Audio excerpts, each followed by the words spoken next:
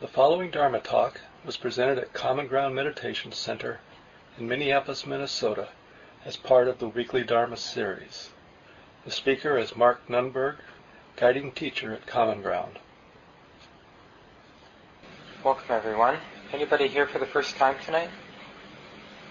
A couple people. Welcome. There's a bathroom downstairs to the right if you need one.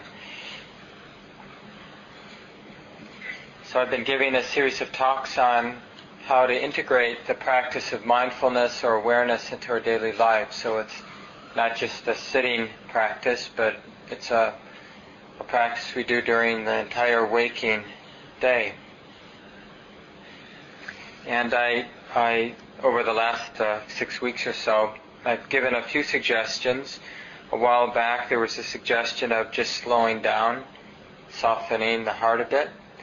And I know it sounds a little trite or easy, but it really changes our lives. So if you haven't explored that as a technique, you might just pick a place that you have in your life, like seeing this person or going to work or going to Rainbow to shop or the co-op to shop, and then just establish that intention. I'm just going to slow down a little bit, and I'm going to consciously, intentionally soften my heart while I do whatever I've chosen to do. And just notice how it changes the experience. It's a lot more easy to be fully there when you're there.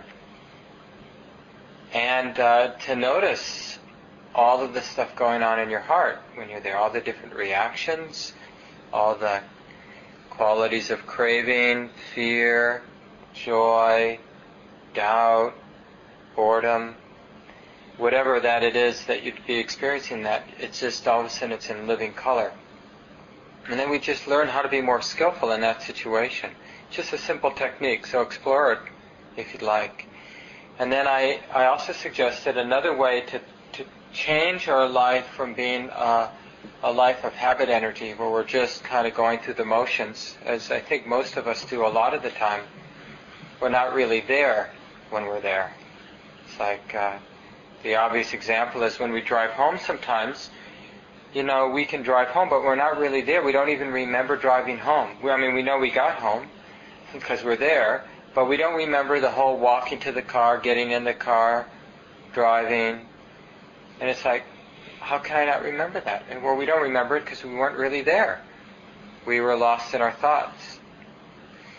So another technique is just to remember this intention of being free, or to remember that it's my intention to have a heart that's unburdened, and to kind of be working that out in every moment, or at least in some moments of your life. Like this is more of an exploration, maybe working out isn't the best phrase, but this exploration about, well, what would an unburdened heart, how would that be now? How would that look now? What would freedom look like in this situation?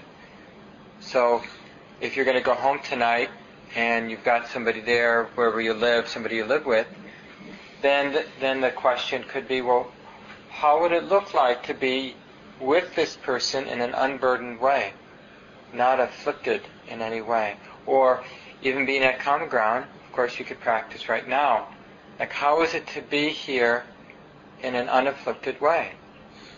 So if you're kind of being afflicted by wanting to be home, or wanting this to be over so you can go get something to eat or go to sleep, then you can just see, well, is there a way to peacefully coexist with the mood that's there right now, or the thoughts, or the sensations that you have right now?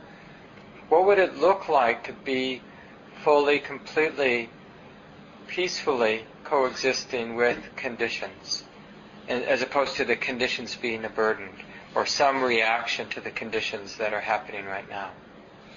So this is just a technique. It's actually a reflection that you can play with during the day. So you have to kind of jog your memory, because you won't remember to do this reflection. So you have to put the word freedom somewhere, or ease, or something like that in your pocket or on your computer screen or somewhere, so you'll remember to just try it out. Well, yeah, why would that be dangerous to practice being unburdened in a particular situation? Because one of our big habits is we justify being tight. We feel like this situation requires, it's asking for us to get a little tight because I really want to get what he's saying, or I really want to impress this person that's sitting by me, or I'm really, whatever, trying to, just this unconscious thing of wanting to be a good Girl Scout or Boy Scout, so whatever we do, we want to be really good at it. And all these different habits or patterns that justify or help us justify tension, tightness, fear, greed, irritation. So we just change that by taking up this reflection, the reflection on freedom or ease. And again, mostly it's just about remembering that. And then the last thing, the last strategy for practicing, sort of bringing our spiritual life into our daily life, is the training in what in Buddhism is called Sila. In Theravada Buddhism, in the Pali language, it's Sila, but it's just ethical conduct. Learning to live harmoniously with the people in our lives, the community we live in. And so there's sort of three ways to train in living harmoniously. One is to creatively use restraint. The other is to cultivate some ideal, some aspiration. And a third, and more subtle way, is to explore how this heart-mind could effortlessly be a harmonious person, a good person, a generous person, a kind person, instead of it being a should, like I'm trying to refrain from saying things that are hurtful, or I'm cultivating kindness. So instead of those first two approaches, it's just like, well, in those moments of my life where I'm effortlessly, naturally being a good person, living in a harmonious way, like, what are the ingredients of those moments where it's all natural and effortless to be kind, to say the right thing and not the wrong thing, to be patient instead of impatient? So we're reflecting on how to effortlessly be skillful. So you can understand why that would be a trickier practice. So last week I started talking about sexual misconduct, and it's one of the 5 precepts, lay training precepts that the Buddha suggested, and I'll just review those for us. In each of these training precepts, we can work with it in those 3 ways: to creatively use it as a restraint, to cultivate some ideal, develop some ideal or aspiration around that precept, or to discover how to effortlessly live out this kind of skillfulness. So the first one is, I undertake the training not to harm living beings. And I have a description of these 5 from Thich Nhat Hanh, a well-known Vietnamese Buddhist monk. You can pick up, many of you got it last week, but if you didn't get it last week, you can pick one up at the end of the class tonight. So again, the first one is, I undertake the training not to harm or kill living beings. The second one is, I undertake the training not to take things that aren't freely given. Third one is, I undertake the training to refrain from sexual misconduct. That's what I started talking about last week. And maybe we'll get to the 4th tonight. I undertake the training to refrain from false speech, like lying, and harmful speech. And then the 5th one is, I undertake the training to refrain from the misuse of intoxicants. So I want to go back to sexual misconduct, but just as a way of, like, how do we hold these precepts, these training precepts the Buddha gave, as a way to help us reflect on how to live harmoniously in the world, how to be more skillful in life. And one of the principles, and I think in spiritual life, even beyond the Buddhist tradition, but just generally, is, it's just that it's more definitional, that a worldly life is a life that's led primarily in pursuit of sense experiences. And sense experiences, in this way of talking, includes thoughts. So a thought is a sense experience, an emotion is a sense experience, as well as, having a nice meal is a sense experience, having sex is a sense experience. So a worldly life, so there's nothing wrong with the worldly life. A worldly life, just for our discussion together, is a life that's primarily led in pursuit of sense experiences. So we're trying to get, not have certain sense experiences and have other sense experiences. And that's probably, that worldly orientation probably fits most of our lives, I'm guessing, are kind of in that direction. Like we're pretty much after sense experiences, including those of us who come to a meditation center and develop meditation practice. A lot of, if we're really honest with ourselves, a lot of our meditation practices, we're looking for a nice sense experience. Like calming down is a sense experience. Having bliss is a sense experience. Not being afflicted by, self-hatred and judgment is being free of that is a sense experience. So, this worldly life, there's a full range of this, from like really gross sense experiences, like, the raw feeling of power that we might get beating up our little brother or something like that, to very refined sense experiences, like thinking about love, universal love. That's a sense experience, but that's a pretty refined sense experience.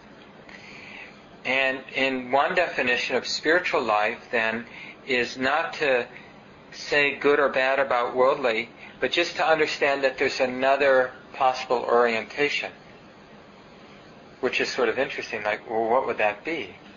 What is another orientation other than orienting towards one or another sense experience?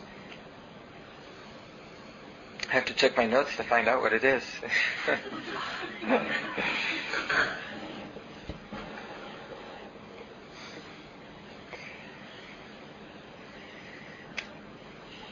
And we don't really know, do we? Does anybody know what would the spiritual orientation be?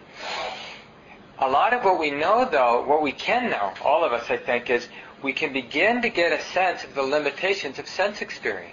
Even the really nice sense experiences, like the sense experience of reflecting on really wholesome love or connection with another person, or like even the nice feeling of being part of a community. And so we can really see that, but and that feeling can kind of be very strong and beautiful in moments. But we'll notice, if we pay attention, we'll notice like a kind of clinging. Like, for example, if you're really like being here on Wednesday nights, and then at the end you notice a certain sadness about leaving, or a craving, wanting it to last longer, or afraid of not being at common ground. It's like, oh, this is such a nice, wholesome place to be, and now I got to go home to my confusing relationship with my partner, or I have to go back to work tomorrow, in this unhealthy work environment. And so even what we can see is that even when things are going well, there's a certain limiting quality to all sense experiences. Even really good, like, in terms of this third precept of undertaking the training to refrain from sexual misconduct. Well, even when it isn't sexual misconduct, but it's sort of the ideal. Like, you're with somebody who you deeply love, you're committed to, he or she is committed to you, and it's like two human beings physically being intimate. I mean, it's like, for a lot of us, the way we're conditioned in this culture, it's like the ideal. It's like the ideal sense experience. But I'm assuming that many of us, at least, have had those kinds of experiences, and they're limited. It's like, because they end.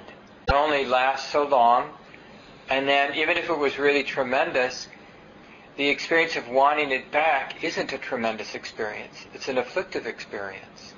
Or judging the next, sexual intimate contact, is a cause for disappointment, because it's not like it was. or just the worry of whether it will be nice or not, or all the other things, of course, that come up in that arena of our lives. So this is a real wisdom. See, even though we don't know what is other than sense experience, all of a sudden there's this growing sense of the limitations of sense experience.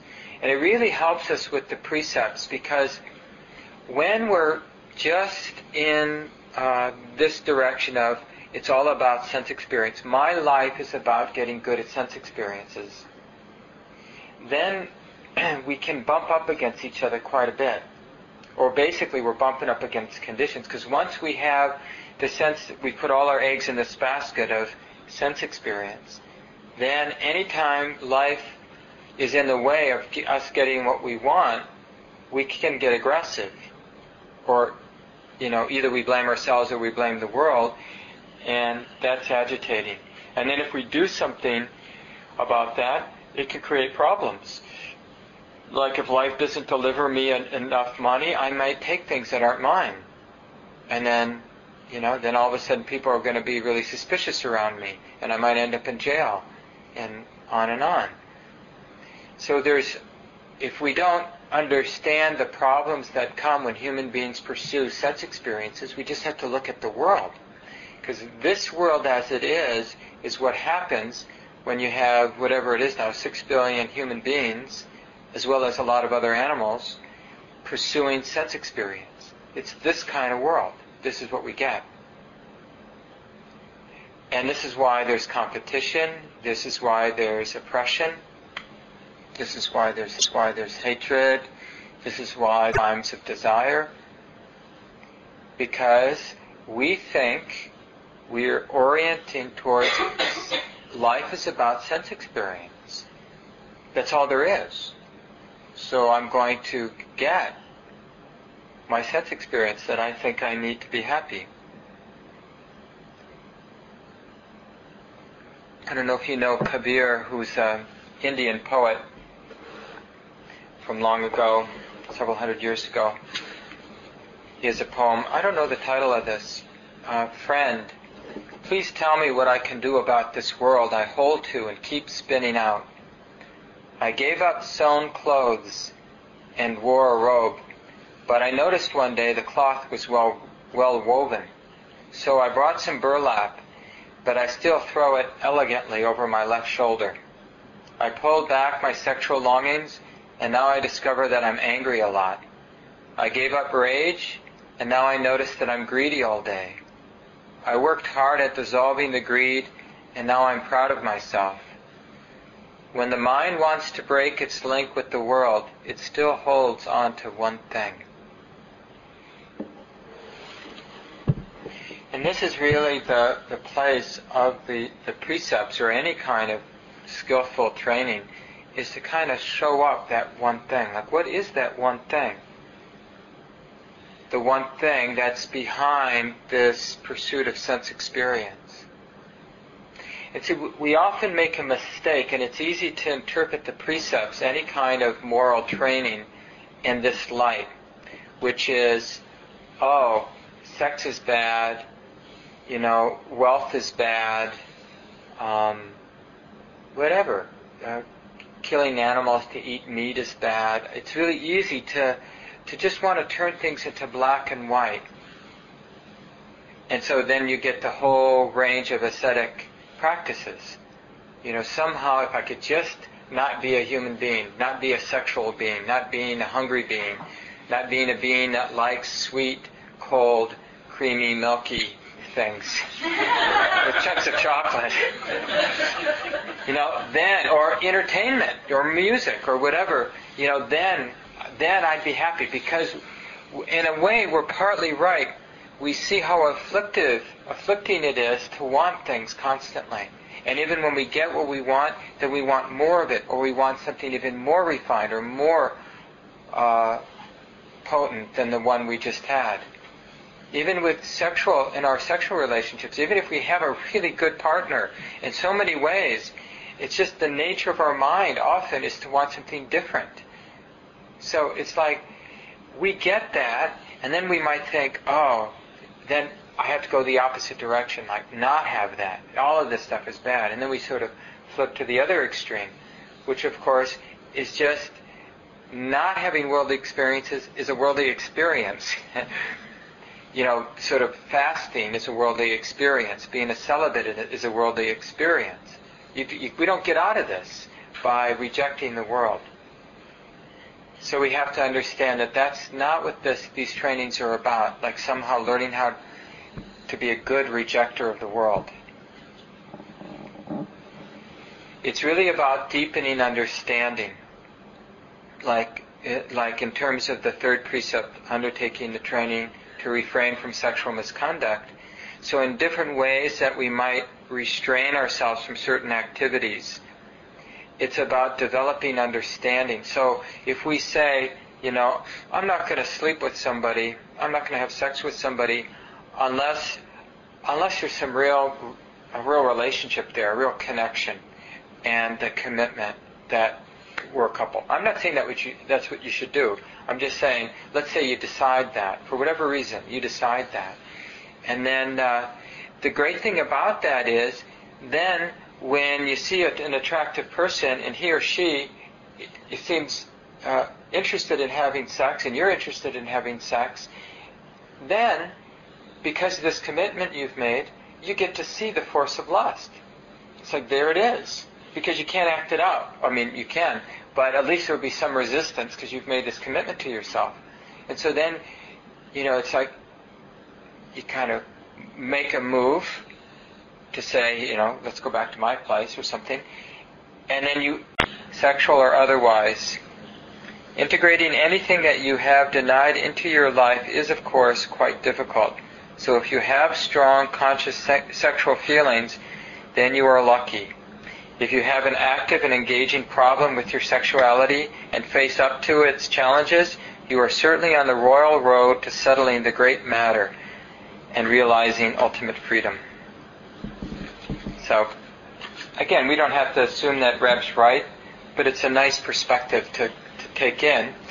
And, just to relate to that, there's an interesting article in the New York Times a couple days ago, Tuesday Science section, I think, that I downloaded, read today. In most species, faithfulness is a fantasy. Anybody read it? Fernando did?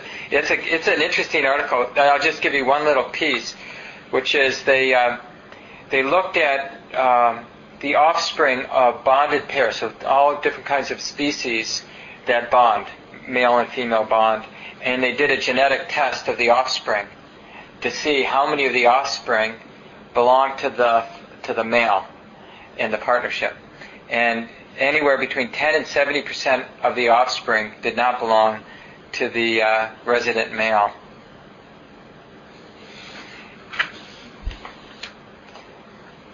So this is this force that we all live with, this force of procreation, and in this very interesting predicament of being a human being, we have the capacity, it's the easy capacity, the sort of default capacity to be an animal. I mean, that's just part of what's going on here, is this animal conditioning, the genetics of an animal. We are an animal.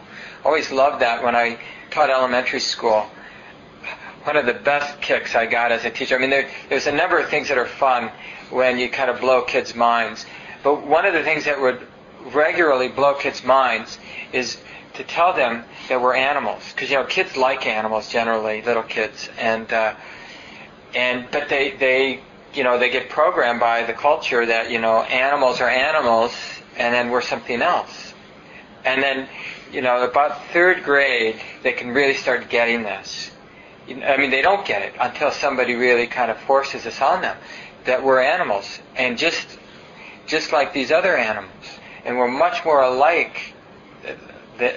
We're much more like them than we're different than them, and to kind of really see that and start making connections by people being greedy over toys, and what you see little puppies do with their toys, and all those kinds of things that we can be aware of.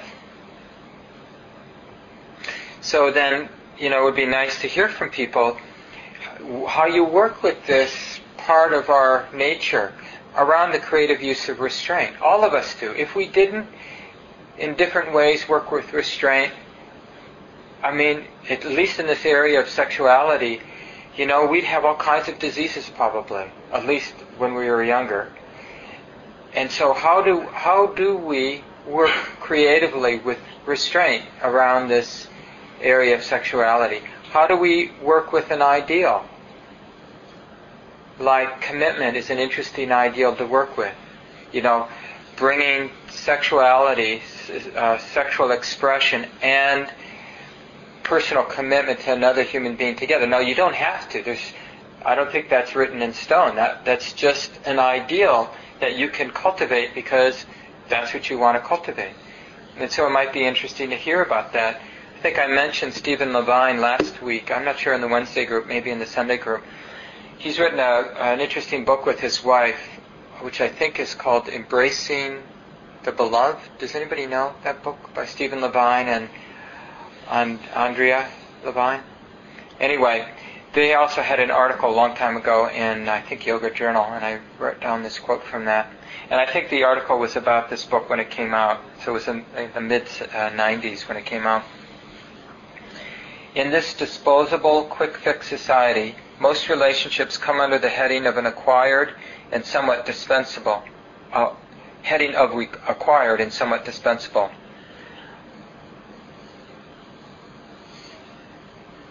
More an option than a given. But when we commit to a conscious relationship, we take our partner as a given rather than an acquired part of our existence. When we still think of our relationships as acquired, they are still disposable and trite. One foot is always kept outside the circle. Our bags are never wholly unpacked. Bonding transmutes the acquired into the given. And the level of responsibility, the capacity to respond mindfully instead of reacting mechanically, opens the space wider for yet deeper investigation. So again, it's not necessarily right in an absolute sense. In Buddhism, according to the Buddha, the only kind of moral thing that's right is around harming and not harming. That's like absolute in the sense that if somebody intentionally harms, it does something to the mind stream, right? Because even if nobody knows you've intentionally harmed somebody, you know, your mind knows that you've done that. And that makes an imprint in the mind, and it has an effect. So in this sense, and even in a Buddhist sense, there is sort of an absolute to morality. But it's around the intention. It's not about kind of the different activities. So, like I said before, you don't need to equate commitment with sexuality. But if your sexuality involves intentions to harm, to take what's not given, to kind of manipulate, which is a form of harming, or to abuse, hurting others, then that will have an imprint on our minds. That will have an effect, regardless of whether it hurts the other person or not. It affects us. So when we create a positive ideal, it's like we're using that positive ideal to avoid harming. It's like, because moving in the direction of harming is destructive to ourselves and to the community at large. Moving in the other direction of non-harming, which is not, it sounds like putting it in the negative doesn't sound like anything much, but non-harming includes all the positive qualities you want to attach to that. And so just put those qualities there and then cultivate that, whatever that might look like for you.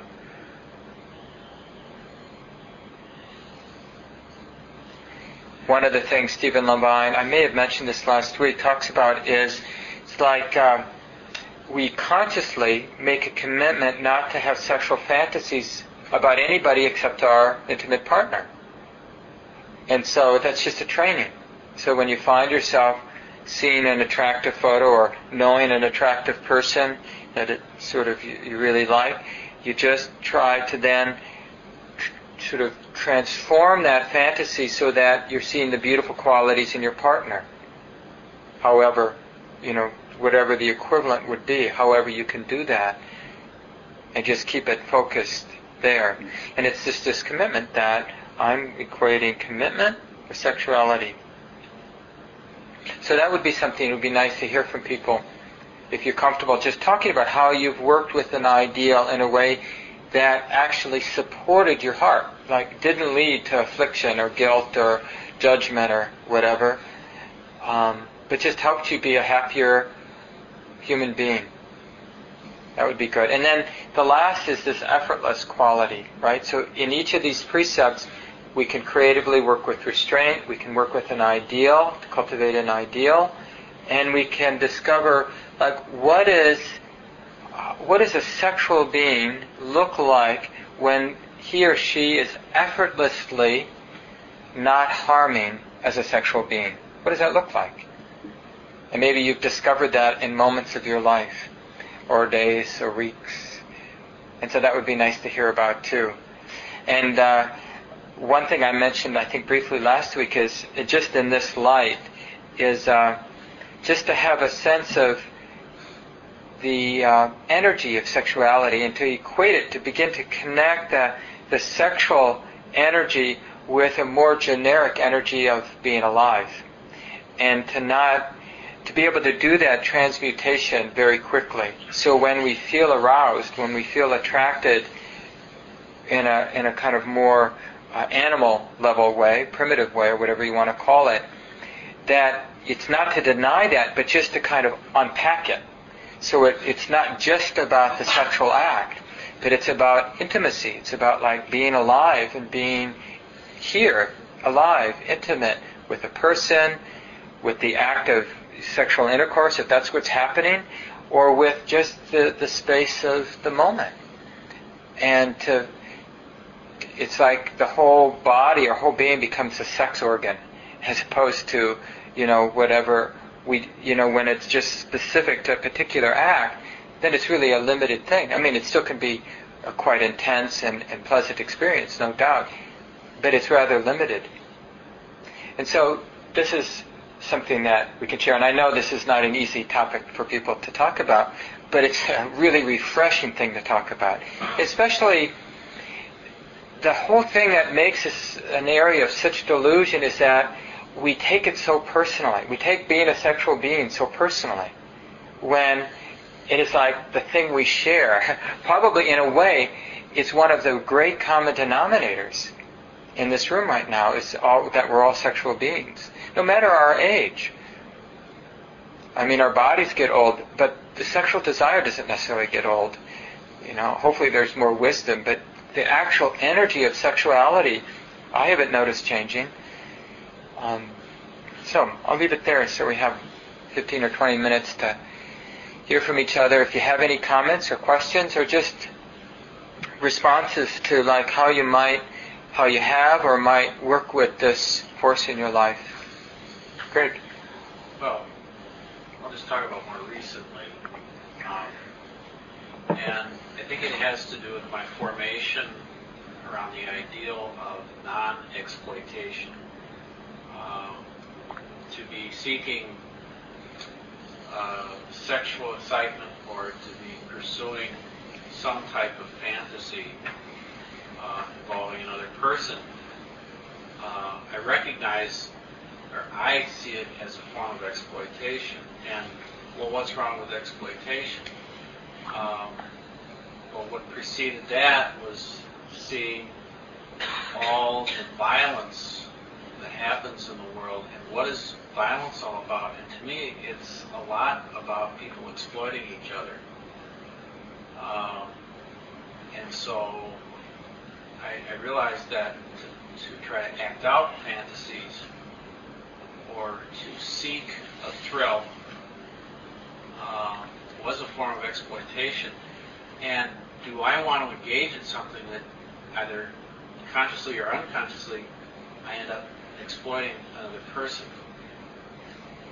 And for the sake of wanting to see a more peaceful world, I choose not to exploit. And it doesn't deny my desire for gratification. I still have that. And I don't judge myself for wanting to have those feelings. I still have those feelings, but I feel like I can make a choice around, do I want to gratify that, or do I want to do something for the sake of a more peaceful world? And I find a lot of strength, at least at this point. It could change. But for now, I find that passing up an opportunity to exploit another person is something I believe will make for a more peaceful world, and that's something I really badly want. Yeah. Thanks, Greg, for sharing that. Other thoughts or comments? Questions? David? For me, when I hear that precept, I think of in sexual interactions I've had where the other person just took for themselves the pleasure that they could get and then left me on my own. And I felt like that was exploitive in a sense. So for me, it's more about the intention, really giving and receiving, where you're paying as much attention to the other person's pleasure as your own. That kind of intention of how that goes back and forth, that feels much lighter. Yeah. And if I could just sort of restate what you said, because I think it's such an important point, and I don't remember bringing it up. Like, one of the ideals that, like, if you wanted to work on the level of ideal, then you could turn what David said into an ideal. You could just call it generosity, or what did you say, David? Freely giving and receiving?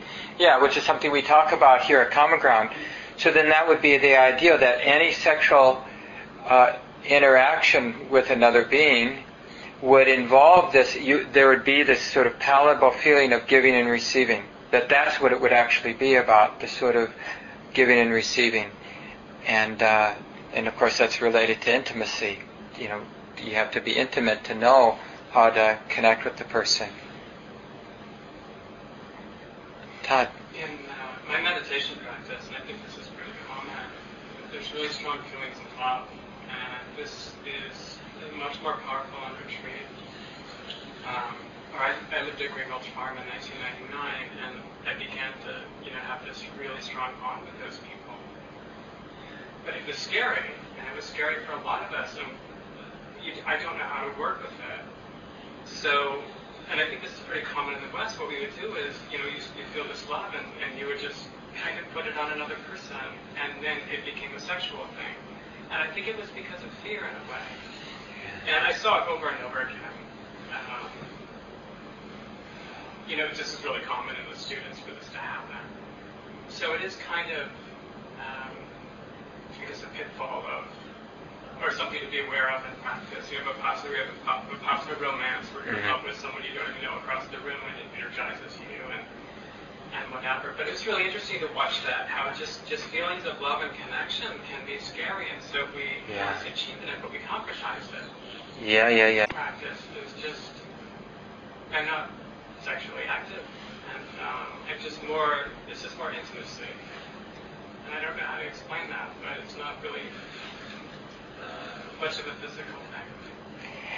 Well, and you bring up a really good point. Like, one of the reasons to creatively work with restraint, like to be celibate for periods of time. Like, I don't know if you were at Green Gulch, if they required people to be. Yeah, that's what I figured. Just like when we're on retreat, we're supposed to be celibate too, including no masturbation. And one of the nice things about that is that it opens up this other possibility that Todd's pointing to, which is when we are feeling intimate, that sort of more profound kind of intimacy with another person, it's really scary. And some of the time we go to a sexual interaction because we can't handle the intimacy. It's just like exactly as you said. Yeah. And so if we have this sort of commitment to we're in an environment where we've made a commitment not to have sex, then we're sort of there with all that intimacy, and we'll learn some things. And I found it very scary to be intimate with another person without having a way to act it out. Basically, to lose ourselves. We can lose ourselves in the activity of making love and not actually have to show up and be there, because we just kind of go on automatic pilot. We can go on automatic pilot.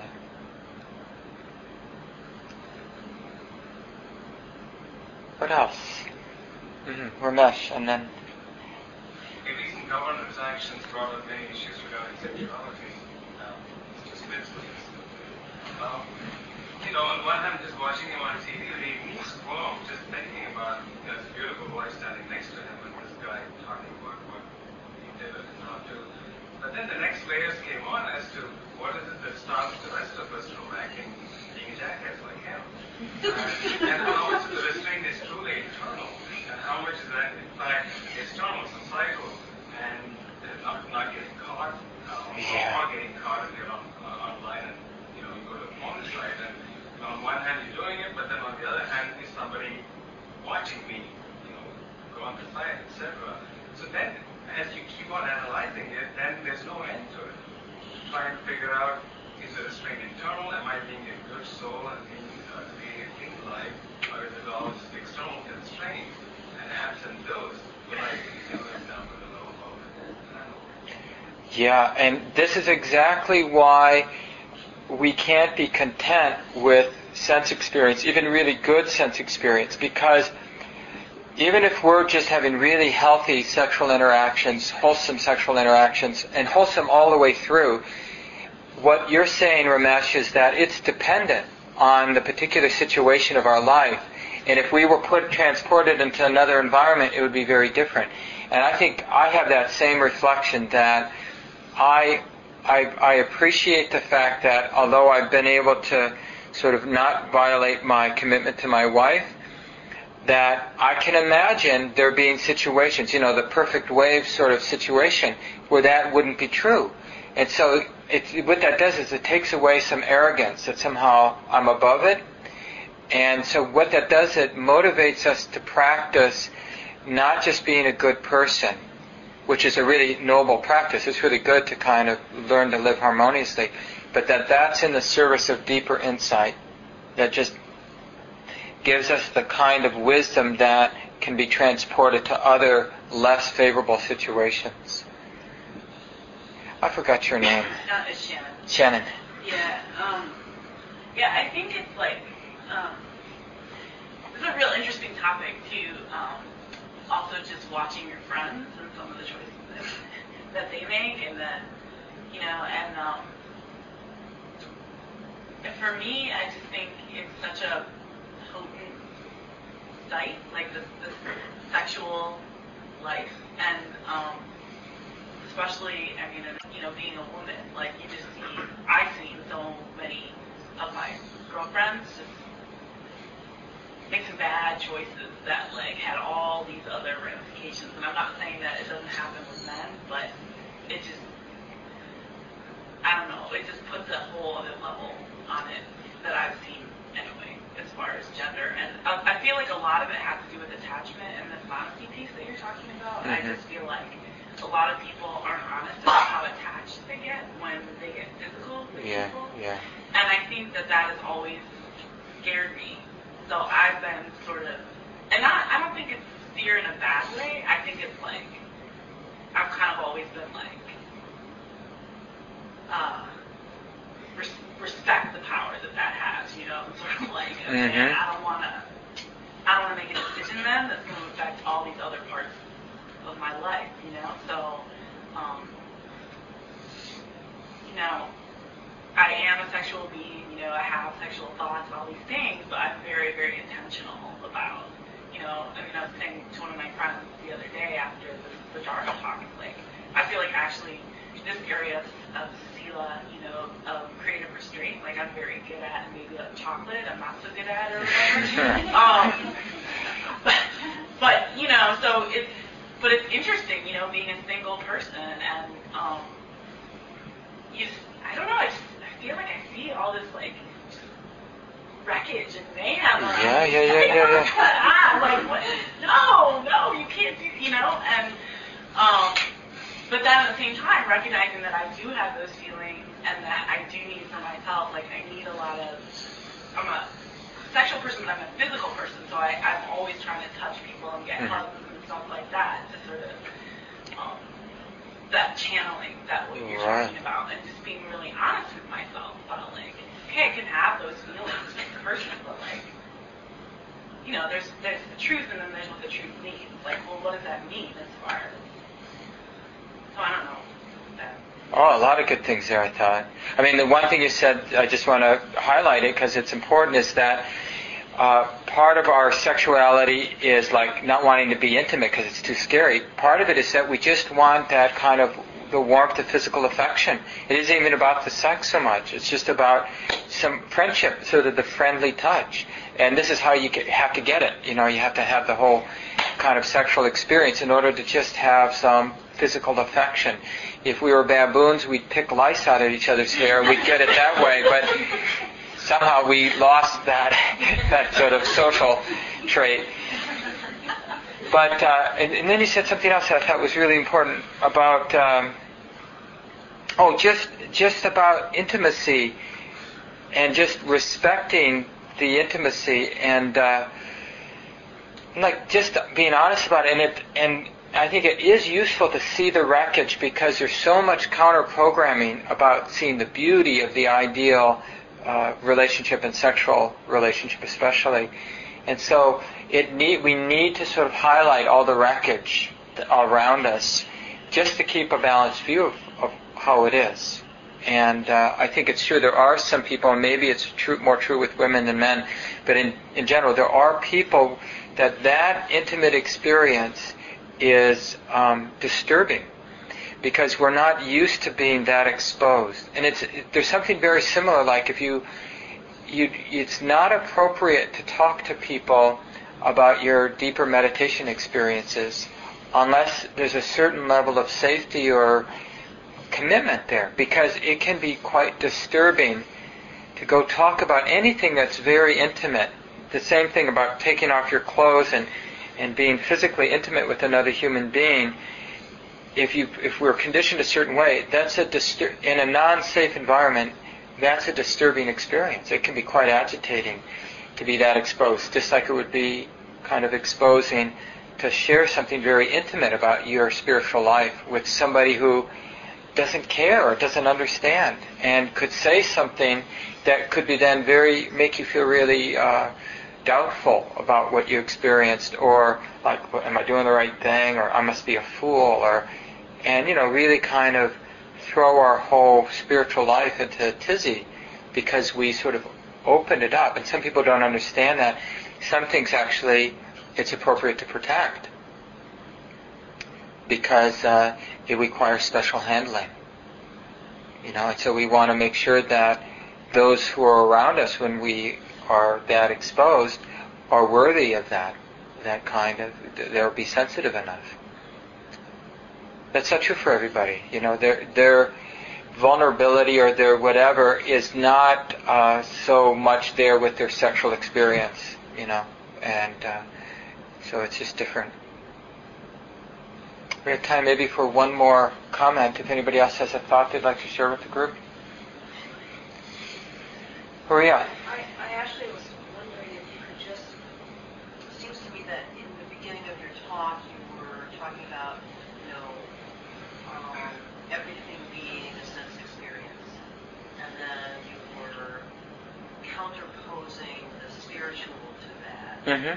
And so I'm wondering if you could maybe bring us back to the realm of the spiritual. Not that sexuality can be spiritual and all that stuff. But it seems to me that you sort of like, at least for me, at least in my hearing experience, you sort of veered away from that question of spiritual. Yes. And then talked very eloquently about the third mindfulness training. Yeah. So, can you wrap it up? Sure. In 1 minute. Not wrap it up like that, but can you bring us back around? Well, I can say a few things real quick. One is that the spiritual, for most of us, most of the time, the level we're at in terms of our spiritual life is in understanding the limitations of sense experience. And don't underestimate how profound of a transition that is. From blindly rushing into sense experience to be having the wherewithal to question, is this all? Is this what it's about? As Greg was talking about, like getting that gratification isn't the end of the world. We've had our sense desires gratified in the past, and we're still basically in the same boat. So just sort of beginning to understand the limitations is a profound shift in consciousness. Because now, instead of just trying to get the sense experiences as we want, we're actually reflecting on the sense experiences that we're having, which is like being mindful. If we do that enough, if we reflect enough on the sense experiences that we're having, and really with a profound kind of honesty, which we call like clear seeing. This is what Vipassana means. It means to see things as they are, to have insight into the sense experiences as they actually are.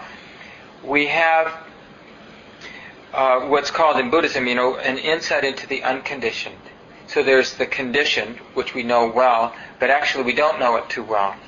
We're sort of so involved in it that we're not looking at the conditioned experiences that we're having moment by moment. But we see those, and it's like we start to see that all of these conditioned experiences are happening in this vast space of the unconditioned. The mind, the heart that knows is not one of the conditions that are being known. And see, you can't really talk about what the unconditioned is, but we can intuitively have insight into this, and it profoundly changes it really supports a radical change of relationship to the conditions of our lives. We're still a human being, we still have thoughts, emotions, situations, circumstances of life, but now it's not the whole picture. Conditions aren't the whole picture. There's this context for them, which is the unconditioned, or the space of now, or the space of awareness. That's the spiritual element, is understanding that there's something outside of the realm of conditions. It's outside, but it's not in a different place. So I want to be careful about, because otherwise you can think we have to transcend the world. It's not about transcending the world, it's about not being confused by the world of conditions. But we have to end it here. Let's take just a couple seconds and let go of the words. Take a couple breaths together.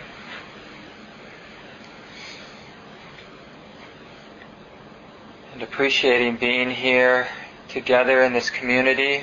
Appreciating the people who had comments and thoughts to share with the group tonight. These ancient teachings that are still so useful and practical. And then feeling inspired to do the best we can to cultivate awareness, wisdom, and compassion as a deep way of taking care of ourselves, and also as a deep way of taking care of all beings. Feeling responsible for taking care of all beings. May we all be free from suffering, free from the roots of suffering. May all beings be at ease. Thank you for listening.